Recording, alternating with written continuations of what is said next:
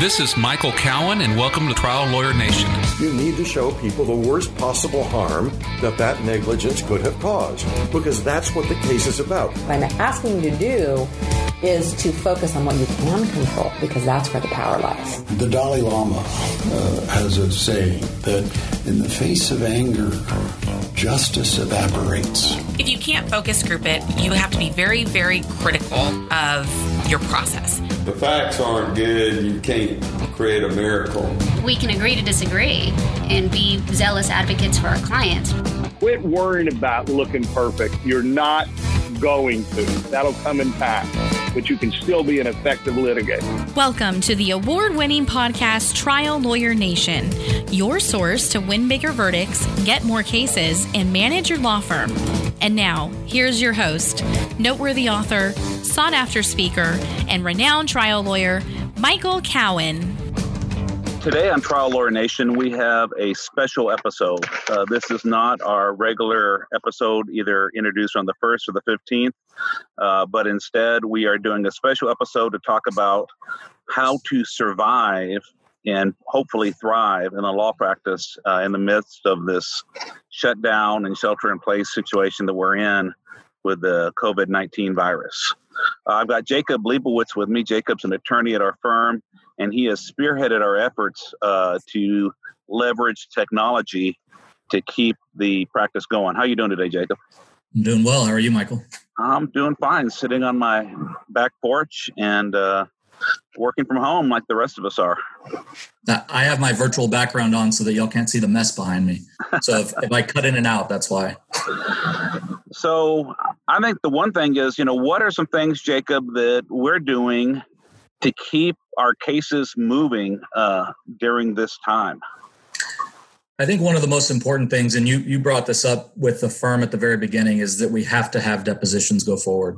In a time like this, it's very easy to go ahead and cancel all of our depositions, but that's not realistic to keep the firm moving forward.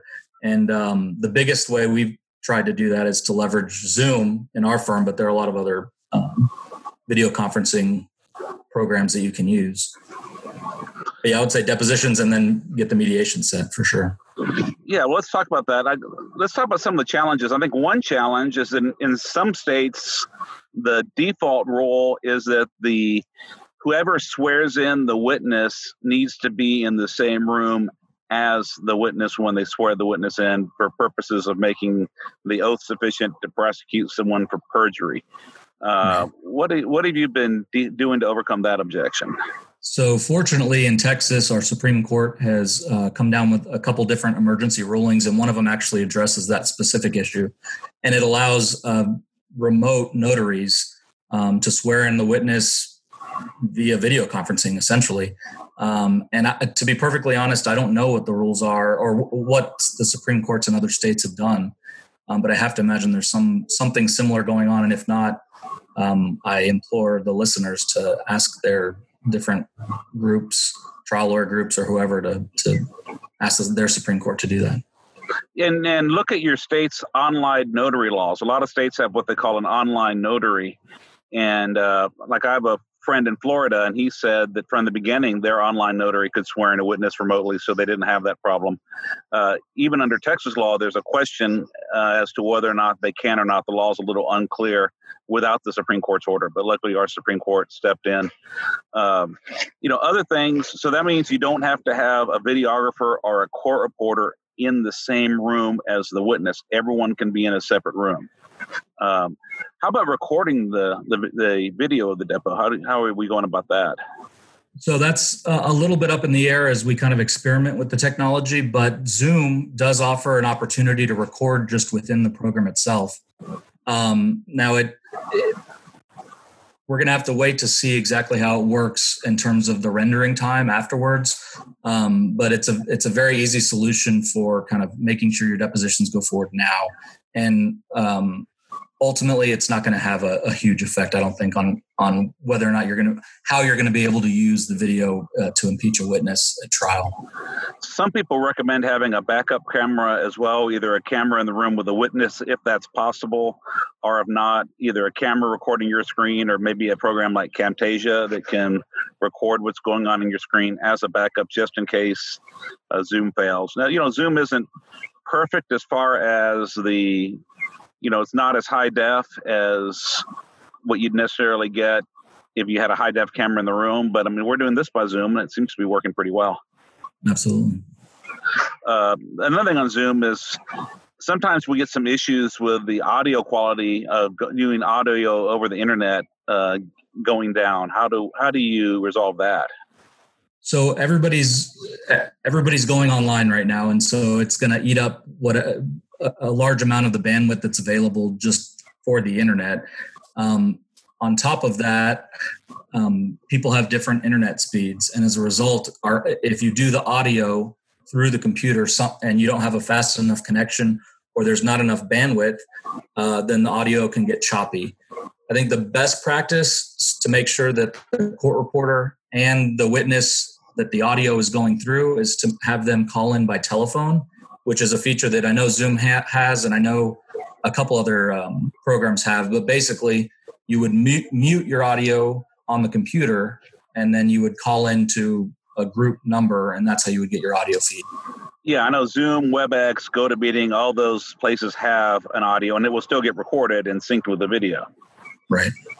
How about exhibits? I mean, one of the objections I've heard to using video conferencing for depo was, how do I show the exhibit to the witness? I don't want to give all the exhibits to the witness in advance because I don't want to clue them in. That's definitely a tricky part of it.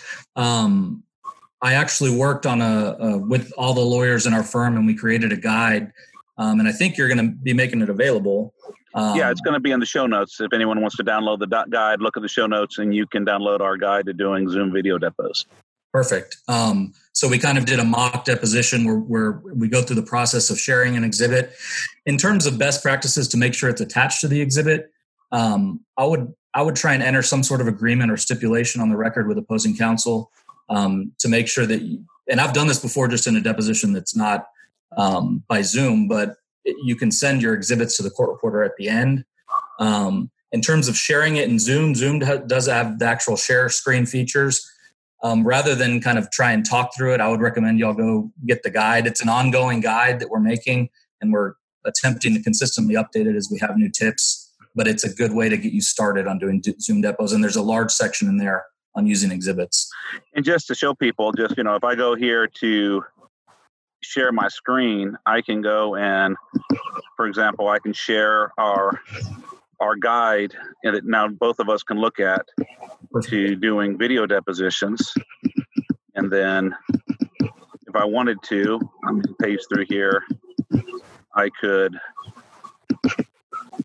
highlight something while we're talking, in live, annotate, point at, circle, whatever I wanted to do. And then the witness sees the document. It also shows up on the video. So it actually makes, I think, a better record for the video than most of the time when we just hand the witness a printed document, the witness is looking at it, and it's not showing up on the video.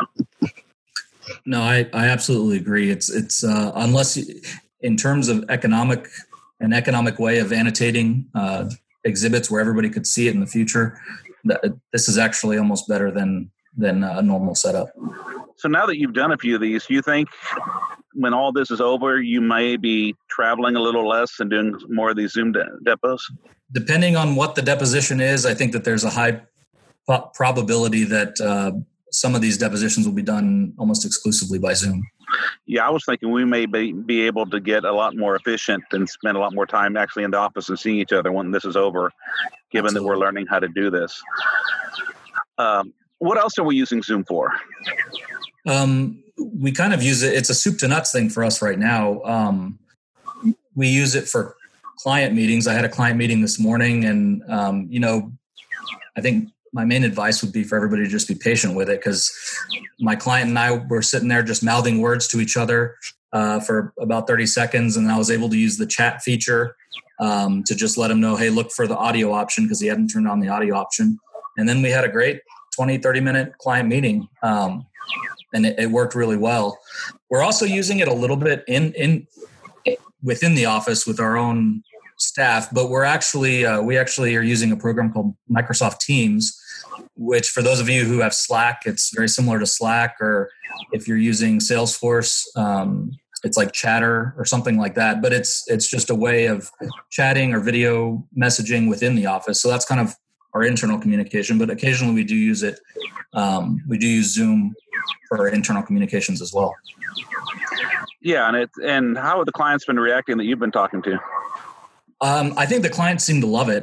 It's almost a way to get more FaceTime with the clients than you normally would, especially since we have a lot of out of San Antonio clients. You can have a much quicker interaction. It doesn't take me 3 or 4 hours to go drive to a client's house to have that interaction, but you still get the face-to-face. And one thing I didn't mention was mediations, which we might be getting to. Yeah, okay, so mediations. Now, how in the world do you do a mediation with Zoom when you need to have, privacy? Yeah. Where it's you and your client talking? Because, during this time, we are taking this very, very seriously at our firm. So I will not allow a lawyer and a client to be in the same room. I won't allow 2 of our lawyers to be in the same room. Our lawyer and a mediator, I'm just being very, very strict because I think my first overall obligation above and beyond the financial is not getting any of our people or any of our clients sick. So how are we handling that in mediations? So I actually thought that this was going to be one of the more frustrating things we had to overcome because I thought it was going to involve a mediator with multiple different phone lines and maybe a cell phone and a landline trying to deal with the different parties. But believe it or not, Zoom actually has the features available. I feel like this sounds like a infomercial for Zoom, but it's not. But Zoom, we actually are going to put together a guide that will hopefully be available in the next couple of days, or we might already have it available when the podcast comes out. But there's a feature called breakout rooms that a mediator can use to assign people to rooms, and it's entirely private. So you can have the plaintiff and their client, the plaintiff and their counsel in one breakout room where nobody can get into except the mediator can pop in, and there's going to be a couple different best practices we're going to come up with on how the mediator should enter the room. But all the parties can be separated and the mediator can pop in and out, just like a normal mediation. And this actually might be easier than regular mediations if you have to travel to them. And again, so much time, we spend so much time and money traveling in this business. I'm hoping that this again becomes something that's going to, make some good out of this bad situation and become more efficient in the future. Now, we have had some mediators resist using Zoom, saying, well, I need people in the same room. I need to see people eye to eye. Even if you have your client by phone, I need you there. And the way I've overcome that is we just told them, well, you're not going to get paid, or you're going to do it this way. And right. So far, everyone's relented. And I think they're starting to get the realization this may be more than a week or two, and they're going to have to adapt, or they're going to be without income. And I think that just brings up kind of a broader point that's extremely important, is that we have to act and do our business right now, assuming that this isn't going to change, and just have that thought in our head. Whether it's 3 months, 4 months or more, it's here right now, and we have to adapt to it. Yeah, we're all hoping and praying that's a lot shorter than that. But I think, we're being prepared to go indefinitely as a remote office if need be. Yeah. How about overcoming objections from defense attorneys? Have you had any of that yet when you're doing the setting up depositions or mediations remotely? So I haven't personally had that happen to me yet, but I have. We do communicate a lot, all the lawyers in the office, and I know several of us have experienced it. Really what we're trying to do and why we put the guide together was to say, hey, look, it's not that hard. And you actually had an interesting point related to defense firms and their billing that I think it'd be useful for people to hear, because I think that their objection is going to, they're going to have objections, and I think you came up with a really good idea. One I have is, do you want to go out of business? Right. They have to bill to survive. I've got my cases in inventory, and as long as the insurance companies or our corporate defendants remain solvent, those cases are going to have their value. and we've got enough cash flow to withstand this. Defense firms, if they don't bill, they don't make any money, and at some point they're either going to have to adapt, and by agreeing to do this stuff, or they're just going to run out of work to do, and they're going to go broke. Now, that being said, I do think it's incumbent upon the plaintiff's lawyer to push the case, and that's going to involve probably, in a sense, educating our counterparts, the defense bar on the best practices for something like a Zoom deposition, for sure. And one thing we've had to do a couple times is just to do a practice depo with them, so they can get comfortable with the technology, and that we can play with it, and they can see that it's going to work. And I highly recommend that, for sure. Now, we are all working remotely. That's been a challenge. So one thing we've had to do is, not all of our employees had laptops, and then we have had our IT people are just psycho about people could only remote in through our virtual private network on a computer that the firm owns. They're just they won't budge on that, and part of it is because we had a ransomware attack where someone got in through the hacker got in through a weakness in a different version of remote desktop we used to use. But so we've had to go and purchase a bunch of laptops a week and a half ago when we saw this coming, and then get everyone up to speed on it. And, luckily all but one employee had good enough internet at home to be able to work off a laptop. What are some of the other challenges you've seen in moving to a remote workforce? I think one of the one that's most prevalent is kids. Having your kids at home as well. It's gonna create, well, so it's a challenge, but I think it's also a blessing in some ways. I get to maybe read them a book or spend a little extra time with them than maybe I normally would have, especially since we're saving commute time and all that. But it's certainly a challenge to not necessarily have your own kind of confined space, which I know a lot of people don't. To work. Yeah, I don't have an actual home office within my home. And so it does create a challenge. I have, since I'm home, people just come up and talk to me, and luckily my kids are, my 8-year-old, I just say, look, I'm working right now, I'll talk to you later. And they're accepting it. Or, my eldest is doing virtual online school right now, but I went in to go do this meeting. I was going to do it in a different room, and he's playing video games, and I got to get him to turn off the video game so I can use the room. But it's been an issue. The other issue is, because we have 33 employees at our firm, we have an infrastructure that was really set up to have 5 to 8 people logging in remotely at any one time.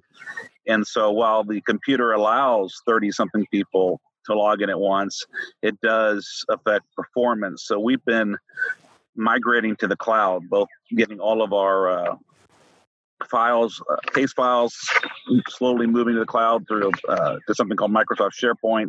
Other people use Dropbox. There's a bunch of different things people do. We use SharePoint because that's what Needles wants us to use. And we're even moving our Needles case management system to the cloud here in a couple weeks. When we can get in there. And so that's been a whole other set of challenges, is that on top of figuring out how to keep the firm running, how to get everyone moving remotely, and then I've been having to do all the back end work, making sure that we're going to be ready to move to the cloud, that we're rewriting some reports and recoding documents to make them work with the new system. I think my advice to everybody out there would be to just go full force into this. Because you're gonna end up learning a whole lot, and you need to, but don't keep hoping that the social distancing is going to stop, because it's not going to anytime soon. But it's a huge opportunity to learn what's out there, what's available, what can make your practice more efficient. My thought is, even if the mandatory social distancing doesn't end sooner than we think it should, I don't want my people traveling and meeting with people until I am confident that it's safe to do so. Even if, to save the economy, the government's going to say, well, the harm to the economy is worse than the harm of these extra people dying, so we're going to stop prohibiting businesses from being open and people from meeting. I still don't want my people to take that chance. So, we may be doing this longer than it's mandated, just because, again, I care about y'all. I care about our clients. I even care about our opposing counsel. Each year, the law firm of Cowan Rodriguez Peacock pays millions of dollars in co-counsel fees to attorneys nationwide on trucking and company vehicle cases. If you have a case involving death or catastrophic injuries and would like to partner with our firm, please contact us. We have experience finding potential defendants that other firms miss, and we've added millions of dollars to cases by finding these sources of recovery. If you have a catastrophic injury or death case where the policy limits appear to be insufficient, give us a call. If we can find another defendant, we can partner on the case. And if we can't, then we won't ask for any of the fees. You can reach Delisi Friday by calling 210-941-1301 or send an email to podcast@triallawyernation.com. She will coordinate a time for Michael Cowan to speak with you in person or by phone to discuss the case in detail. And now, back to the show. How about court hearings? Have you heard anything yet on what courts are looking at doing? I know different courts are trying to do different things. I know Mallory in our office had one court early on that hadn't wanted her to drive all the way up to Waco to actually attend a hearing, and then finally relented at the last minute and let her call in. I think the courts are catching up. I think they're going to be a little bit behind the firms. But my understanding is, at least in Bexar County, I know a judge is having a practice run to do her hearings by Zoom. But I think the reality is that civil personal injury cases are going to be pushed a little bit onto the back burner by judges. Yeah, unfortunately, they're going to put the criminal and the family before us. The criminal, there's some constitutional requirements to keep things moving. And then I think social distancing is going to, all these people that had problems already being locked in a room together is going to create even more problems. There's going to be some emergency family situations. But, I've spoken to some judges. I feel that if we're not talking about a specific case, but we're talking about the overall administration of justice, you can talk to judges directly. And I've spoken to several judges. The Texas Supreme Court, at least in Texas, has put out how to use Zoom for hearings. They've actually published that. It's on their website. They've sent it out to the court. And the judges I've talked to said they're all looking at figuring out, and I think they're going to use Zoom actually, but how to use video conferencing. They're actually going to have hearings by Zoom? Yes, to get hearings by Zoom. And then to have, because courts have to be open to the public, either a Facebook Live or some other way where people couldn't participate, but they could watch the court hearings that were going on if they wanted to do that. And so that seems to be, that's looking like that's going to come out, at least in Texas, in early April. Every court's going to be doing its own thing around the state. But I would urge you, if you are friendly with any judges, to call your judge, talk to them about what other states are doing. I mean, go to the txcourts.gov, which is the Texas courts website, and go to the Texas Supreme Court. They have a whole page on what they're doing and the step-by-step instructions from to courts on how to hold a hearing by Zoom, because we need to keep these cases moving. If not, we're going to end up with a big backlog, and firms are going to have some real cash flow issues.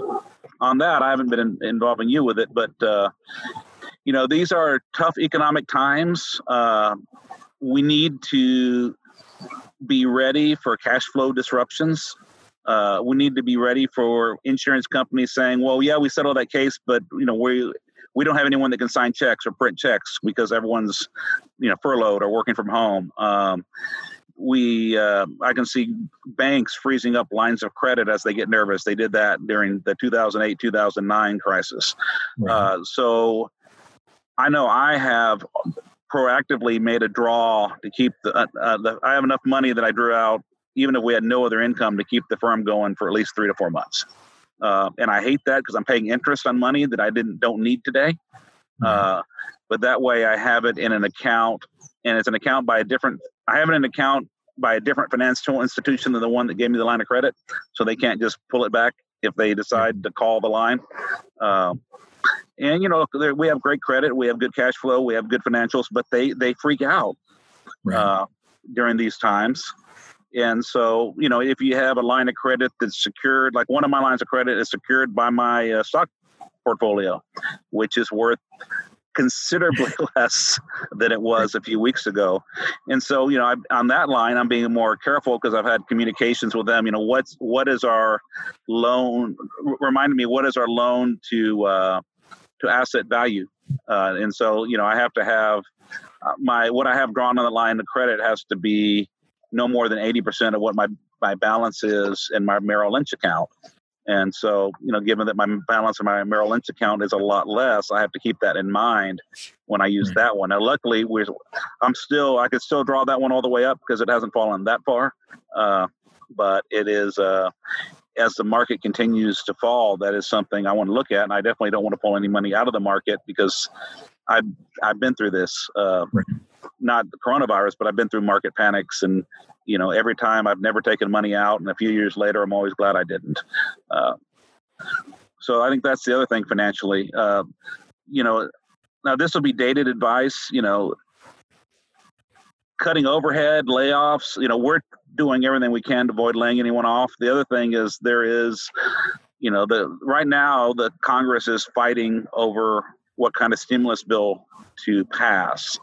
The Republican proposal, which I don't know if that's going to end up passing or not, would also include loans to small businesses. And if the loan proceeds were used for payroll and you maintained your payroll for a certain period of time, that part of the loan would be forgiven. But if you lay people off, you may lose the loan forgiveness. So I would definitely recommend that people defer any decisions on layoffs until they see what that ends up being, because you may end up losing more in potential free money on forgivable loans than you would save from doing that. But at the same time, look, you got to do what you have to do. And, like I said, we are blessed that we had an incredible year last year, and we're in a really good position to keep people on. But if you're not, you got to protect yourself. You can always hire people back later, but you have to do what you have to do to keep your whole business afloat, because you have to be able to keep, funding cases. I think another issue is you got to really look at, what are the cases you have with self-insured retentions, and then look at is this defendant someone that is in an industry that it's likely to have problems? I mean, I think the trucking industry is probably, depending on what they're hauling, I think a lot of the trucking industry is going to be thriving because there's so much more mail order. There's so much more food that needs to be delivered. I guess some of the deliveries to like retail stores are going to go down. But I think that I'm hoping that trucking continues to thrive.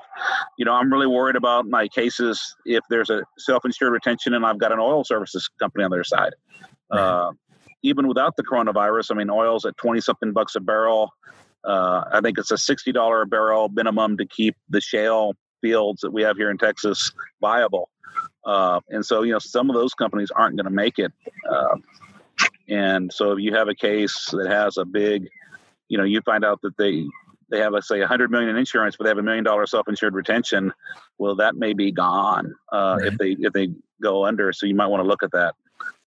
Now, one thing that we also are experiencing is we have some clients that actually do live in Mexico. And now that border's closed, it's going to be hard for them to get treatment. And honestly, I'm not sure what we're going to do about that to help facilitate them. Yeah, there's the good thing is that, they are really loosening up the rules on telemedicine. And so I think that we're going to have to, encourage our clients to talk to their doctors. And I think a lot of our clients aren't going to want to go in and sit in a crowded doctor's lobby. I wouldn't. But we need to try to, facilitate our clients getting telemedicine so at least they can get prescriptions and get some relief. Most places, I know Texas is not allowing any elective surgical procedures to go forward. I don't know if that includes like epidural steroid injections, but definitely it would include spine surgeries. And that, is going to have an effect on slowing down treatment in cases and people unfortunately have to suffer extra. I think jurors are going to understand these delays. It's not going to have the gaps in treatment during these weeks during the crisis aren't going to be the same gaps in treatment you normally have. But to the extent you can get some telemedicine so you can document that the client's still in pain, maybe get the client some prescription medicine to help them endure the pain while they're waiting for the real procedures. I think that would help. And then doctors are just going to have to get comfortable and they're going to have to get the technology to do it. But they're also going to want to do it because they're not out there doing procedures and stuff. Well, I was going to say they're going to have the same problem as defense firms in terms of they have, just like everybody's going to have, you have to keep things moving and we have to be, we just have to adapt. There was one question I wanted to, or one topic I wanted to bring up because you talked about the idea of laying people off and As you've gone into this, this entire time, I guess, I imagine there's various stages of it, but it seems to have happened pretty quickly. But, you're a business owner, a fairly decent sized firm, a lot of people that are on the payroll. How do you keep morale up? Because I think a lot of people are worried that they're not going to be able to work because they haven't been, or maybe they have family members that have lost their jobs. But what are the things that you've done at the firm to help keep morale up? Well, we're over communicating. We are having many, many Zoom meetings, both within teams. And, I think every lawyer, paralegal team is supposed to check in every day. We lawyers have a 9:30 meeting every morning. Just constant communication to let everyone know what's going on. And the other thing is, we were very proactive. I saw this coming, and so even before we had the orders, we had already bought the laptop, and we told people we're not planning on laying anyone off. I've drawn down money. We have enough money to operate for multiple months without layoffs. So that's what I'm trying to do to comfort people, let them know that I care about them, let them know we're not laying them off. And just hopefully they believe me. And as somebody who's kind of been on the downline of all that, it's been extremely helpful to have those daily meetings with just seeing everybody's face. We're all in it together, kind of thing. And I highly recommend every attorney out there have one or two, preferably two meetings with your paralegal or legal assistant or medical records clerk every day, and it. From my perspective, the morale has increased just knowing that we're all pushing to make things happen. So you have these meetings, and the tone of the meetings is really we're just doing work. We're doing it a little bit differently, but we're laying out the things we have to get done that day. We're talking about the things that we did that day in the later meeting, and it takes your mind off all the craziness around you, and you can just focus on what we have to get done. Yeah, and I think it's so important that communicate what everyone's committing to do that day, because it's really easy when you're working from home to go back and forth between just checking your email, being reactive, looking at social media, surfing the internet, watching the news. I mean, it's easy to get distracted. And I think when you've committed, I'm going to get this done today, and then you get it done today. And that's how, because we just have to go kind of an honor system on who's working, what their hours are. For hourly employees, they clock in and clock out remotely. But, we're not monitoring what they're doing every minute of the day. And so it's really the way we'll know is, are they getting the results they promise? And we just have to trust people enough that, look, we're doing the right thing. We're buying computers, we're bending over backwards so you can keep working and so that you won't get laid off. And we just have to trust people that they're going to do their work when they're at home. And, and whether it's made it to you or not, I know the staff is extremely grateful. I think we're definitely going to be coming out ahead at the end of all this. The other thing that we've done that I think is important that we do on a regular basis is we had a virtual happy hour. Whoever wanted to last Friday at 4:30, they're on the clock still, but could pour a drink, and we all got together, the whole firm, on a big Zoom call and joked around and talked about anything other than work. Exactly. I just think that keeping that camaraderie and remembering that we're all on the same team is really important, because it can get really lonely working from home, and it can get really, people are scared right now. They're scared about their job. They're scared about their health and their family's health. They're scared about the economy. And I think the more we can do to make our team feel better and share our team, and the better off we're going to be. No, I agree. And I think a lot of that is showing them that we can just jump right in and do the work. The technology might be a little bit different. The way we get it done might be a little bit different, but we're doing the same work. Yeah, I think it's also important that we let our clients and our referral partners know that we are still working. We're working differently, but we are still working. This is how to get a hold of us. You can't just walk in the office, but we can still meet. We are still working on your case, and so I know we're sending out emails and letters and calling people, but I think it's really important. This is a time to touch base with your clients, touch base with your referral sources. And I'll be honest, I mean, we've had a great result. We're getting referrals in this last week and this week because people see that we are open and we are proactive, and it's, we're actually, this is still working for us. We're settling cases, we're doing depots, we're doing mediations, we're signing up new cases. Yeah, I was going to say we've had several lawyers do mediations and depositions so far with good results. The other thing we've had to work on is most of our clients don't have scanners, and so we've had to move to DocuSign for signatures and move to finding online notaries. We're trying to get our people made online notaries, but that is going to take a little bit of time, and everything's probably slowed down now with all the state people working from home or not working. But there are websites. I think notarize.com is one, but other websites that have online notaries where they can send you can send them the document and they'll get it notarized. And legally, digital signatures like DocuSign are just as good as a pen and ink signature, and so you can use those to, when you need to verify discovery answers, settlement documentations, new contracts, all kinds of whatever you need signed. We can authorizations, and that's working. And I think that's just something we need to think of. How do we keep the practice moving without having to be face to face with people? Yeah, and I think that actually was one of the things that surprised me the most as we reached out to other lawyers, that there are some firms that actually have an entire workflow built around something like DocuSign, and so we've been able to, you talk with people and figure out, everybody's workflow is different, so it might not work for your firm, but the technology exists to make this happen for sure. And DocuSign and notarize.com are great tools, and there's others like that. Well, I guess kind of to close it up, let's try to talk about what are your biggest takeaways that you think that you want to offer to our audience? I think my biggest takeaway for this whole experience that we're going through, and we've talked about this a little bit, is to see it as an opportunity to get new skills that can make your practice more efficient going forward. It's also an opportunity to spend a little bit more time with your family. I mean, I'm saving 30, 45 minutes a day in commute time that I can then sit and have breakfast with the kids, have lunch with them, read a book with them. So I see this as an opportunity to push our abilities as attorneys and as we go forward technologically, and spend a little bit more time with our family. Those are my big takeaways. Yeah, I think this is really the time that we all need to step up and be leaders for our firms, leaders for our clients, leaders for our communities, and keep our practices going.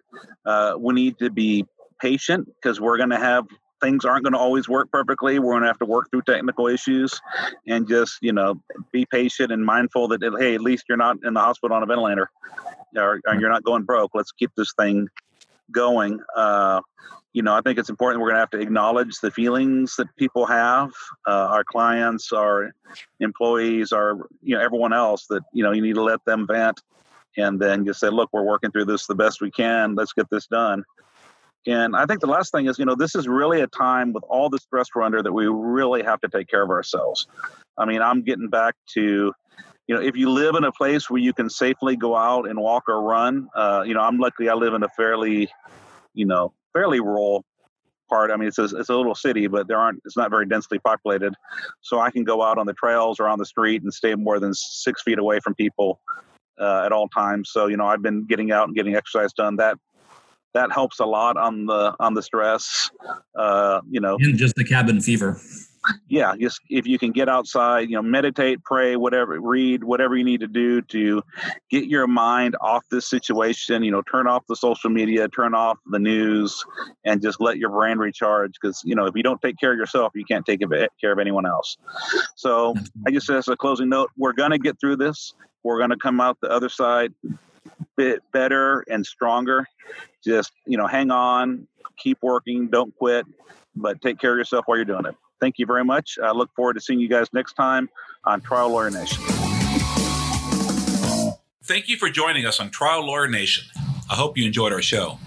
If you're listening to this episode on a mobile device, please click on Ratings and Review and leave our show a 5-star rating and write a review.